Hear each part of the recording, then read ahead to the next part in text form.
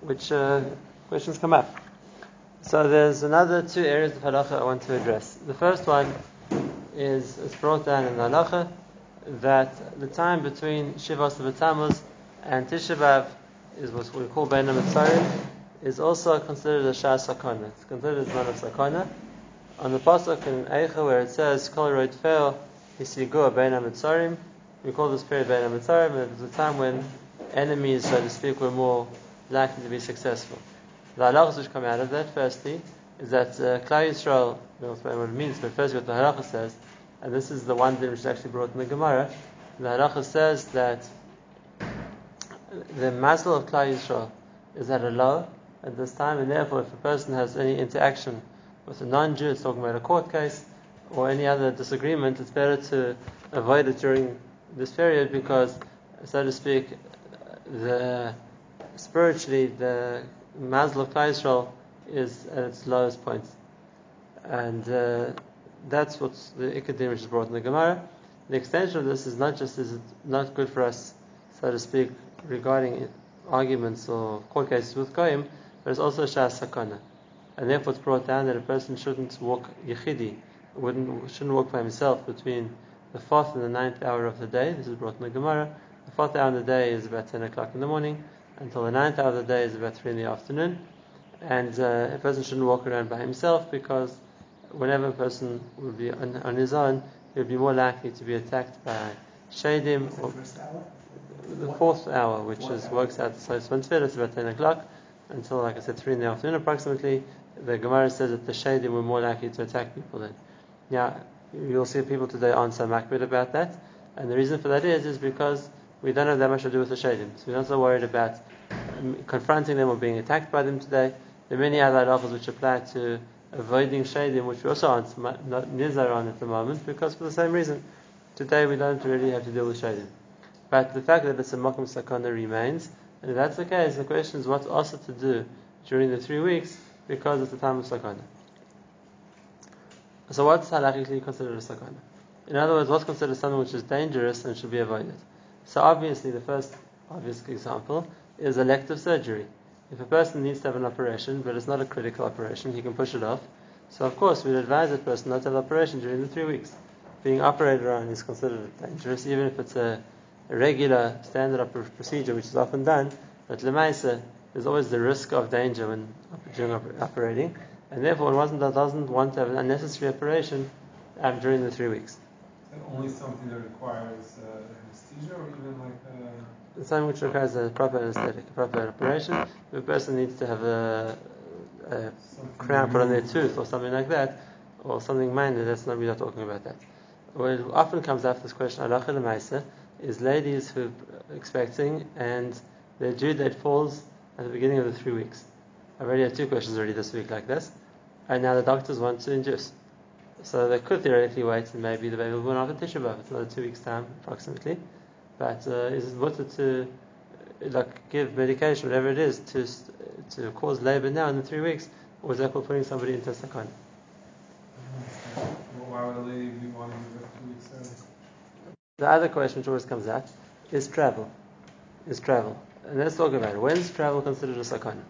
Right? So even though people will tell you statistically there are more people who die in road accidents than in airplane crashes, but the fact that the airplane is still in a matzav of it's being in the sky, which is considered a makom sakana as opposed to a car where you're on the ground, and assuming no one's driving wildly is not necessarily intrinsically dangerous, and therefore we don't ask the people to drive cars, but there is a shayla about taking flights. Now, so what's the halacha about taking a flight during the 3 weeks? So the halacha is like this. There's a principle in halacha called Shem B'Sayim Hashem, which means if a person's doing what normal people are expected to do at a certain time, so even if it's considered a sakana, HaKadosh Baruch Hu looks after them. Right? So therefore, if it's a normal thing, that we can't expect people not to, for example, drive cars for the whole 3 weeks. People have to get to work, people have to get to kollel, people have to go to the store, whatever it's going to be. So it's not a logical thing to say, well, let's shut down all road traffic for 3 weeks. Doesn't make sense. If that's the case, even though there is an element of danger in driving a car, but it's not something which a person is risking himself. He's acting normally. And therefore it goes into the general rule that HaKadosh Baruch Hu protects people.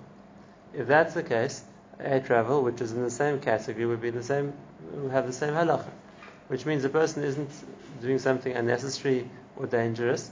It's a normal way or for a normal reason, whatever he's flying for.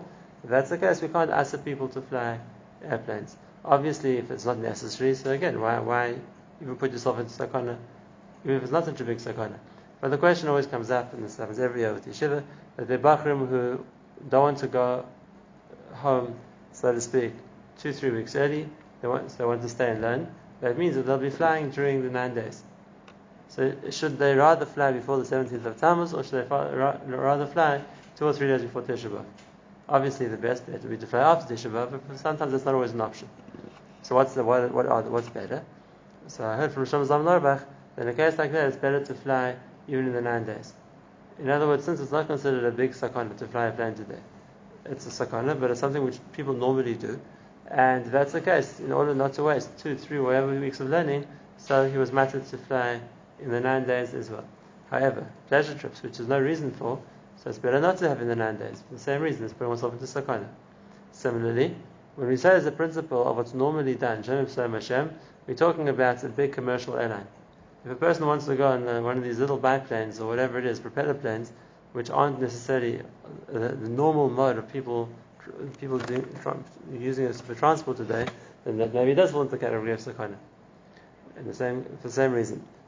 I know in certain parts of the world, the 3 weeks coincides with the summer holidays, and therefore people want to know, can they go horseback riding, can they go bungee jumping, can they go abseiling, rock climbing, all the kinds of activities people like to do on vacation. And all these things are rishayla because they're be'etzim dangerous activities.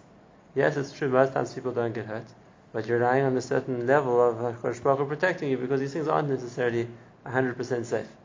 And therefore, even if during the year we could ask the question, is, let's say, doing any of these extreme sports, consider putting myself into sakana, and it's a good question, but for sure in the 3 weeks when a person is meant to avoid situations of sakana, so of course a person should avoid these kind of sports or leisure activities which have a side of being dangerous to them. For the same reason, there were those who asked going to swim in the sea. Rav Wosner, for example, now there's asked swimming in the sea in the 3 weeks, not because of washing. We're talking even before the 9 days, but because it's more considered dangerous. And if that's the case, if it's a makom sakana, a person should avoid sakana in the 3 weeks. Now, again, what's the danger? If a person is just sunbathing, maybe the sun's dangerous, but there's not much of a danger as far as the sea goes. Obviously, you're talking about somebody who wants to go into the sea, and therefore there's a danger of the currents or the whirlpool which could develop in the water, and that's what he meant, that it's also to swim in the sea. Therefore, to swim in a swimming pool, for example, something like that, would be mutter. The problem isn't washing, the problem is sakana. And if swimming in a swimming pool, if a person knows how to swim, is not a sakana, if that's the case, it would be no isser and Rosh Chodesh swimming in a swimming pool. If a person would want to go to the beach, or whatever it is, now of course, just stay in a place where you can stand, not go anywhere which could be possibly dangerous, it wouldn't be asr either. Like I said, the nakuda is doing something which might be dangerous, which a person is meant to try and avoid doing during the 3 weeks. Right. That's as far as surgery or travel. Same thing. Even though it's a bit harder to give a gather, to give a clear definition for this, but activities which are potentially dangerous, the person should avoid. And therefore, if a person normally climbs his bookcase to reach the top shelf, whatever it is, or tries to balance on the top of a step ladder and is trying to fix the roof, whatever it's trying to do, activities like that which could theoretically be dangerous, the person should avoid in the 3 weeks. It's again, any kind of sakana is something more to be careful about during the 3 weeks. Right. Now, with the corona. Back to the other halachas we spoke about a little bit, and add a few more points to that. We spoke about the idea of not buying new things in the 3 weeks, and the reason for that is because number one, there's the issur of doing things which cause a person simcha. This is specifically in the 9 days. The halacha says, it's a mishnah, that kashanichas are permitted b'simcha, and therefore activities which are like building or planting or things like that which are made for simcha shouldn't be done. So the mishnah's examples are redecorating your house, repainting your house, for example, or if you want to redo your garden and lay down new plants and new flowers, that kind of thing is for simcha, which means it's not a necessity, it's just for my enjoyment that I look forward to having something nice, new, whatever it is. That's also to do in the 9 days. Obviously repairs which are important because there's a leak because there's an electric current which is loose, or because something, the window broke or something like that, that's for sure mutter. Besides the fact that it's a sakana to leave it, but lemaisa it's not a simcha to replace a broken window. It's a necessity. And therefore, since it's not a ma'aser shel simcha, there's no problem doing renovations or things like that, which are there to fix a problem. The problem is, like I said, to do things which are only there to beautify, to decorate, and therefore only there for pleasure. And that applies specifically in the case of the Gemara to houses or to one's garden. What about buying new things? Buying new things. So we're talking about buying new. So there's two questions. The one we spoke about already in the previous year, and that is a question of shechianu. We don't want to get ourselves into the position where you have to say shechianu in the 3 weeks. It's not the auspicious time when you say Bazman Hazeh. So we're not thanking Hashem for bringing us to this time. And therefore buying things which a person should have to say shechianu on, we try to avoid. Right? Now, it's important to know in the halachos of shechianu doesn't just apply to clothing, even though that's the most common example, or to new fruits. Shechianu applies to any new kli. Right? The case of the Mishnah Berachos is kana kelim chadashim. So if I'm buying myself a new kli, which means a new thing to use, which is expensive, and I'm happy to buy it, it's not an everyday acquisition. If that's the case, I have to make a shechianu. And therefore, if I'm buying myself, let's say, a new dining room suite, or a new car, or even, according to most poskim, a new refrigerator, or whatever it is, all these things are considered kelim chadashim. They're a significant expense, which means it's a big simcha when I buy one. I don't do it regularly. And if that's the case, I'll have to make a shechianu on buying it. And therefore, there'll be two reasons for aser a person buying a new car, for example, in the 3 weeks. The one is simcha. It's something which is normally a luxury, what a person enjoys. And the other one is because of the shechianu. Now, there'll be differences. Firstly, what happens when a person doesn't have to make a shechianu, but rather he has to make a tova meitiv? Because if a person's single, or he's buying something which only he's going to benefit from, then he makes a shechianu. But if a person's buying something which he and others will benefit from, then the correct bracha to make is a tova meitiv. But if you buy 2 beds, one for you, one for your wife. So lechar is a tova meitiv, and the whole thing together. You're buying a bedroom suite, and 2 people will benefit from it. Now, in cases like that, a tova meitiv isn't time-based. It doesn't say b'zman hazeh, so there shouldn't be any problem saying a tova meitiv in the 3 weeks. That's mutter. The only problem is the question, is there a simcha in the acquisition, in which case we'd be asked to buy because of the simcha in buying it. The rest of it's only in the 9 days. Now, that will only be the 9 days, right? Because that's when we have to make the simcha, and also when it's a necessity. For example, if my refrigerator breaks, and I call on the repairman and he says, I'm sorry, this is burnt out the motor, there's nothing we can do, buy yourself a new one. Right? So I'm not expected not to have a fridge freezer for 3 weeks. So yes, it means necessitating going to buy a new fridge freezer, which I wasn't planning to do now.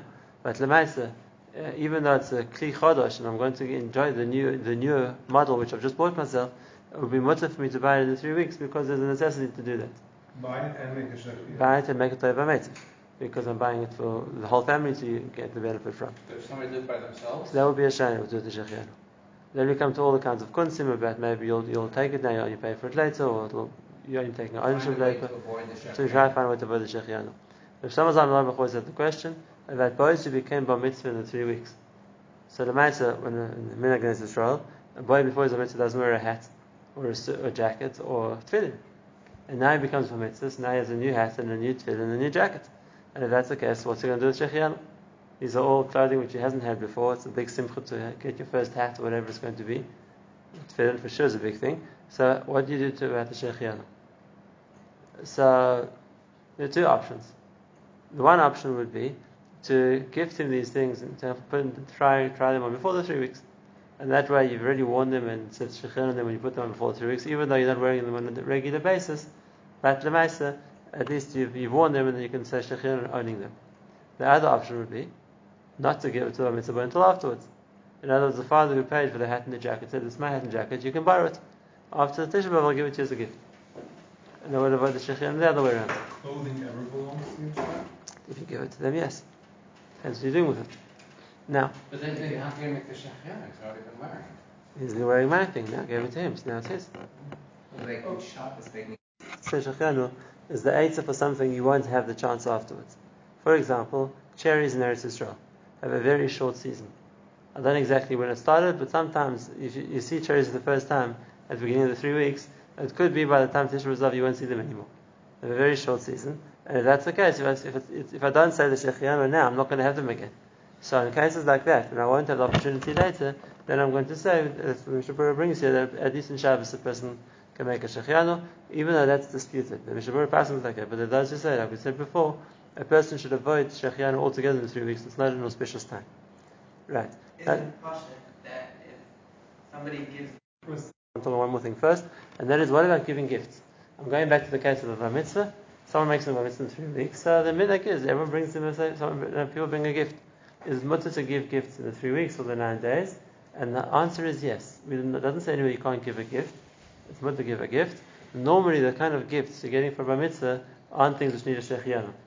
It's not something which is that big or that chashuv that is going to require shechianu, so you're not being machshel bar mitzvah by bringing him a 20 shekel sefer that you picked up somewhere in special. Right. And, okay, that's mutter for him to take. Obviously, a significant gift would be a different question.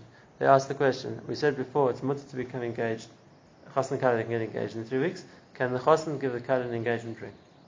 Now, that's something which is worth a lot of money. It has a diamond, and it's something chashuv for her. For sure, she wants to say shechianu on that. She's also the only beneficiary of it. Right? Why not? It's a kli chashuv. But if that's the case, it's maybe better to give her the ring after the 3 weeks. So it shows she doesn't have the problem now of getting something which is definitely causes simcha, and also has the issue of the shechianu. What about new houses? So this is the question: is it mutter to move into a new apartment or to buy an apartment, whatever is in the 3 weeks? So be'ikra din, we said before, things which cause simcha should be also in the 9 days, not the 3 weeks in the 9 days. But here we always run into the second factor, and that is davar avid. Davar avid means if I can't do it now, I'm going to lose money. And we matter people to buy things not to make a loss. So, for example, let's say there's a trade show or a fair, whatever it is, which falls in the 9 days, and this is where I'm going to buy merchandise to sell or whatever it's going to be. And if I'm not going to buy now, I'm going to miss out on my opportunity to profit for the next year. Then a person's allowed to buy because he doesn't have to lose money. The understanding with Chazal Asad is things of simcha which a person could also do later. But if the opportunity later isn't there, or it's going to be significantly more expensive, so we allow a person to do things in the 9 days, in the 3 weeks, which would otherwise be something which causes simcha.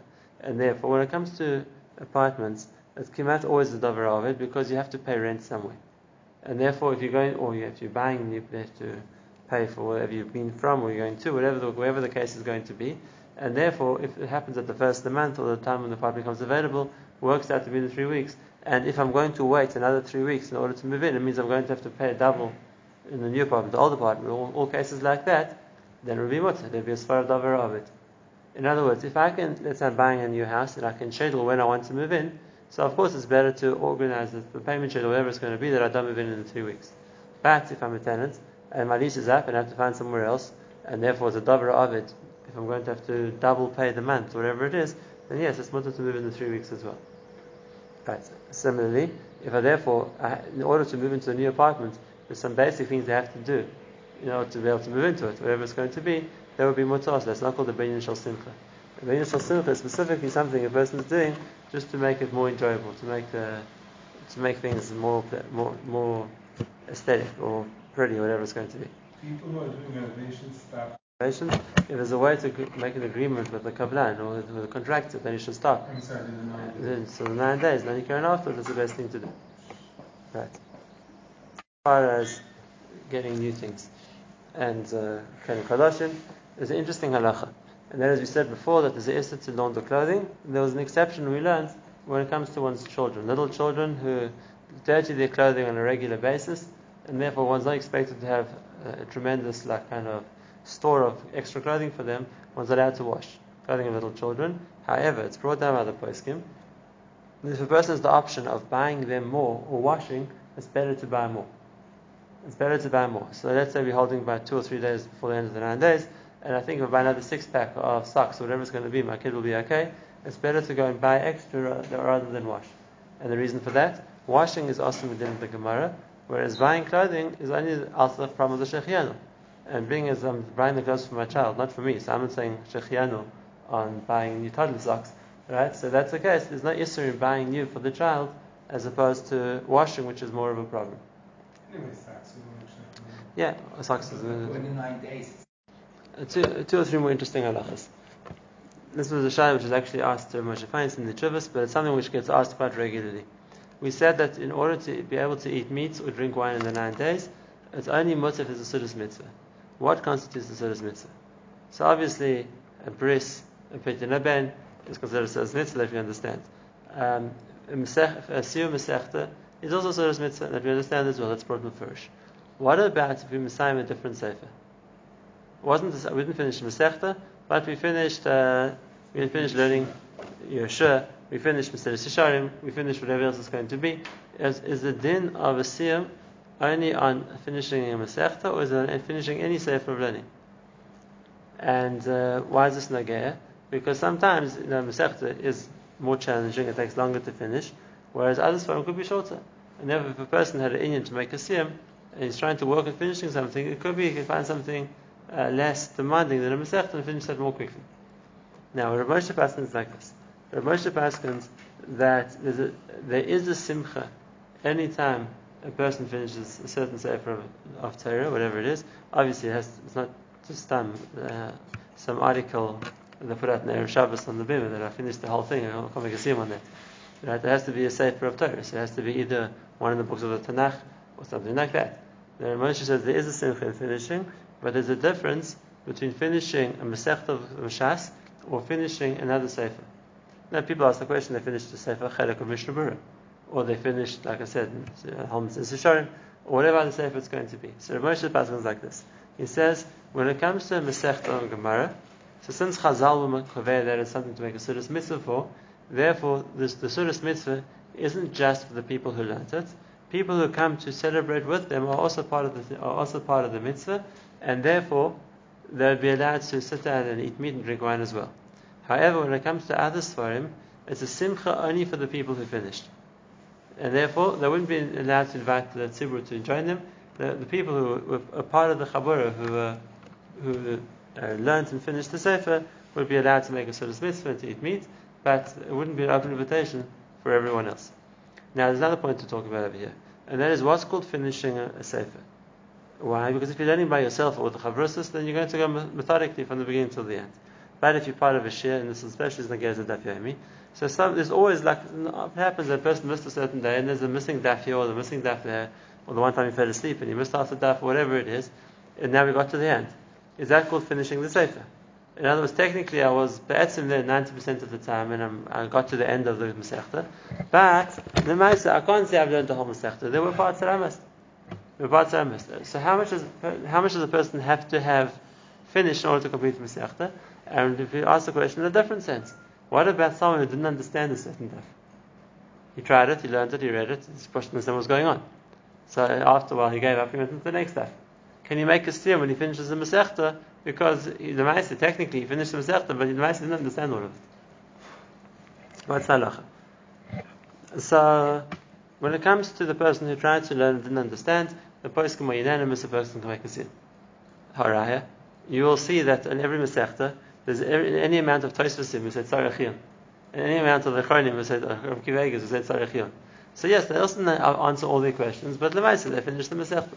The fact that I have questions, the fact that it's not completely clear to me, okay, Be'ez Hashem will come to it again. And next time there'll be more Siyad Yishmael, we'll understand more. It's not called that I didn't learn it. But when a person missed a certain amount of the Masechta, so at what stage do we say that you can't make a siyum? Now there isn't a clear gather in this, because what are you going to say? It's the amount of words, the amount of pages. Elawat, when a person feels they haven't completed the Masechta, their parts they haven't yet done, then they can't make a siyum. It's not a completion of something. You know, they always used to say that there's some Masechtas which are 24, 26, 27 daf. And you finish a Masechta like that, whether it's Makas or Moed Cotton or Chagiga, you can make a siyum. Right? If you do 26 daf or 27 daf in Bava Basra, because you finished 2 prakim, right? You can do 5 times that. You can do 140 daf and you haven't finished the Masechta yet. So if it's a shayla of how much effort a person has to put in, it's not fair that the siyum in Bava Basra is the same siyum as the siyum in Makas. This is like more than about 6-7 times the size. And what? The idea of the simcha is on a shleimus. I finished the whole Masechta, so I have a shleimus on that area of Torah, so I can make a siyum. And if that's the case, if a person is missing enough of his yediyas of that Masechta, then it's not a shleimus. that there's too much missing holes in the middle, that he doesn't feel he's acquired that whole area of Torah, then in a Chanami, maybe you can't make a siyum.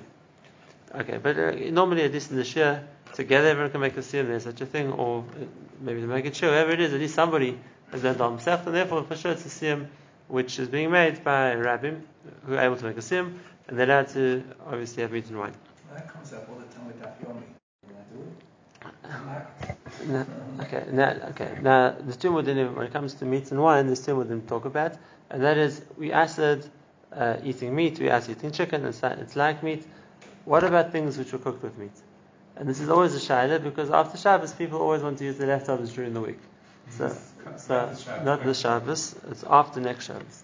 The Shabbos always comes up every year, and then obviously people understand that things which have the meat itself they can't eat. But what about the rest? They had a cholent, they ate the meat in Shabbos, but they still have the beans or the potatoes left afterwards. Is it mutter to eat that or not?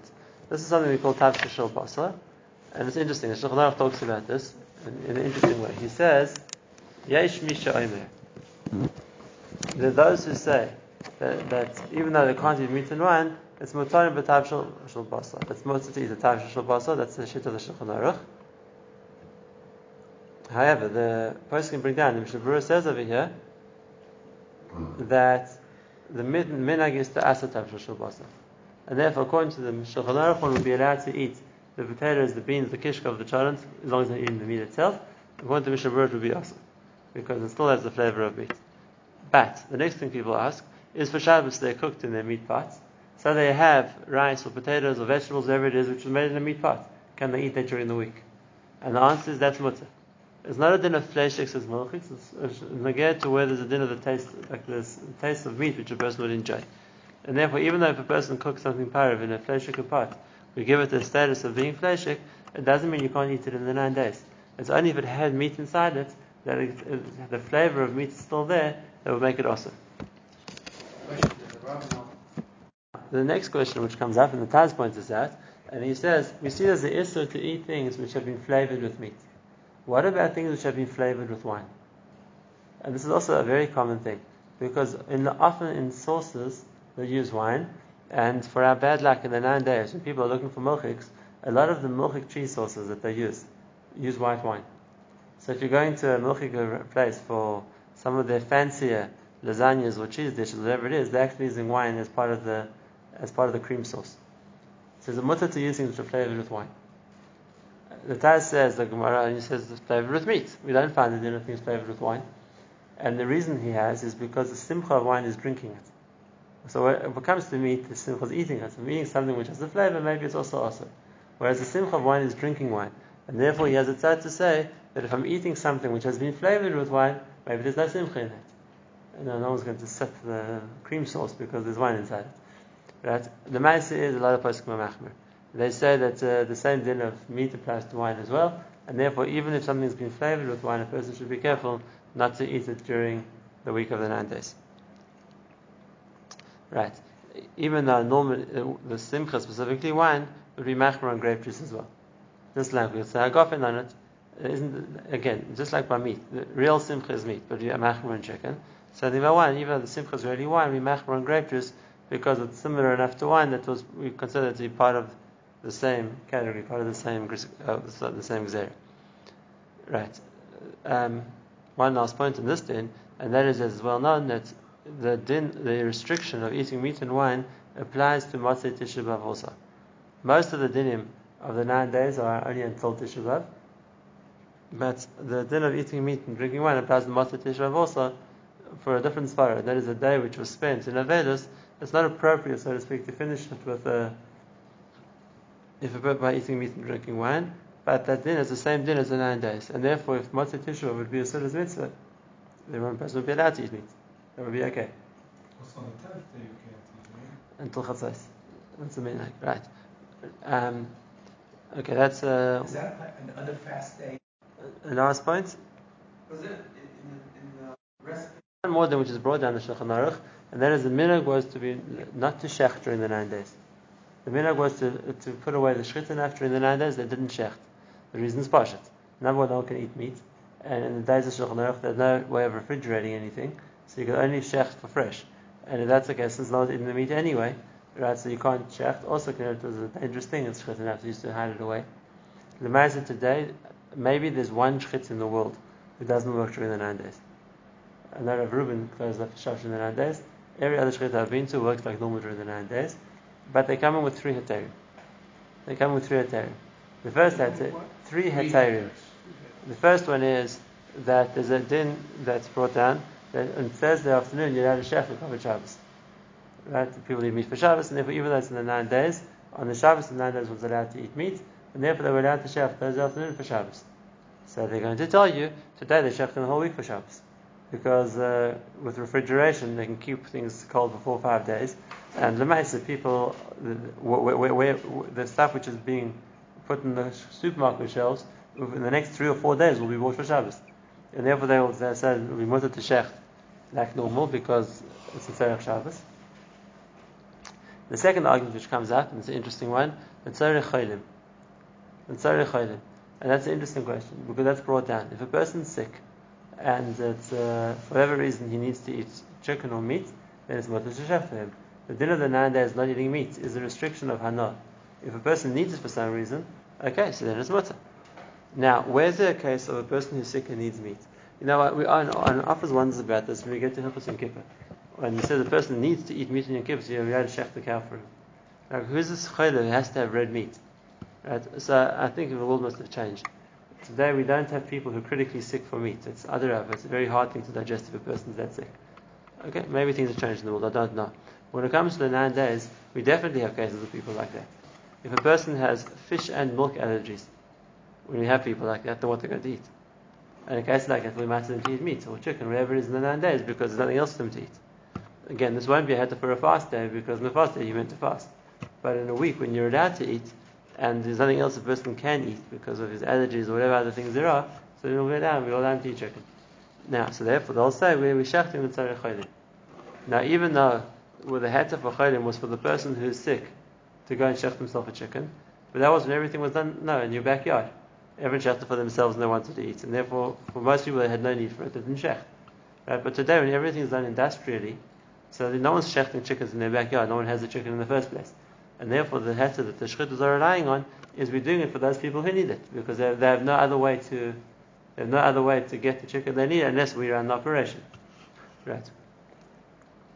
So therefore, the minhag today in most places they don't not shecht in the 9 days; they shecht like normal, and it's not the same thing as the issur of doing laundry. The issur to do laundry was the issur in its own right, not just because people need the clothing or don't need the clothing. That would be also. There's no issur to shecht. It was a minhag not because people didn't need the meat. But therefore, if today there's a reason why people do need the meat, then there's no problem. There's no problem doing shchita. Right. The last halacha I wanted to talk about, and that is when it comes to Shabbos. We said that if a person is allowed to eat meat and drink wine on Shabbos as much as he wants, it's not a problem. Shabbos starts whenever a person brings in Shabbos, and if a person wants to bring in early Shabbos, he's allowed to eat meat or make kiddush before it's dark, and it's already Shabbos for him. Same thing we said, if a person wants to take out Shabbos late, so then as long as he's still keeping Shabbos, and he's having a late Shabbos, he can also eat meat and drink wine. Obviously, in this year, when Tisha B'Av comes on Motzei Shabbos, that won't apply. On Shabbos itself, a person can eat whatever he wants, as much as he wants meat, wine, no restrictions. But since Tisha B'Av starts Bashkir, so if a person has to stop eating Bashkir in order not to, so to speak, be eating when it's already considered Tisha B'Av. But even in Shabbos or before the fast, the person doesn't eat meat.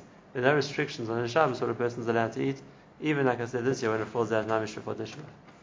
What about taste? Point. Tasting for the Erev Shabbos is a big machlokes. A big machlokes. It's basically it follows very clear lines. The Hasidic poskim all allow it, the Litvish poskim all assert it. Tasting like a wife tasting, or tasting like Chaim? No, that's what they call today Tamel, which means people help themselves to a full course of cholent or kugel before on Friday afternoon. For sure, there's no heter for. It's Tamel just means Friday lunch. If you're talking about the person who's cooking tasting to make sure it's good, so now it's the sharik, and they taste meat in Erev Shabbos. Like I said, the Hasidic poskim tend to be mekel, the Litvish poskim tend to be more machmir, but everyone agrees that if you're going to just taste the food and spit it out, not swallow it, then it's mutter. But then it's a style of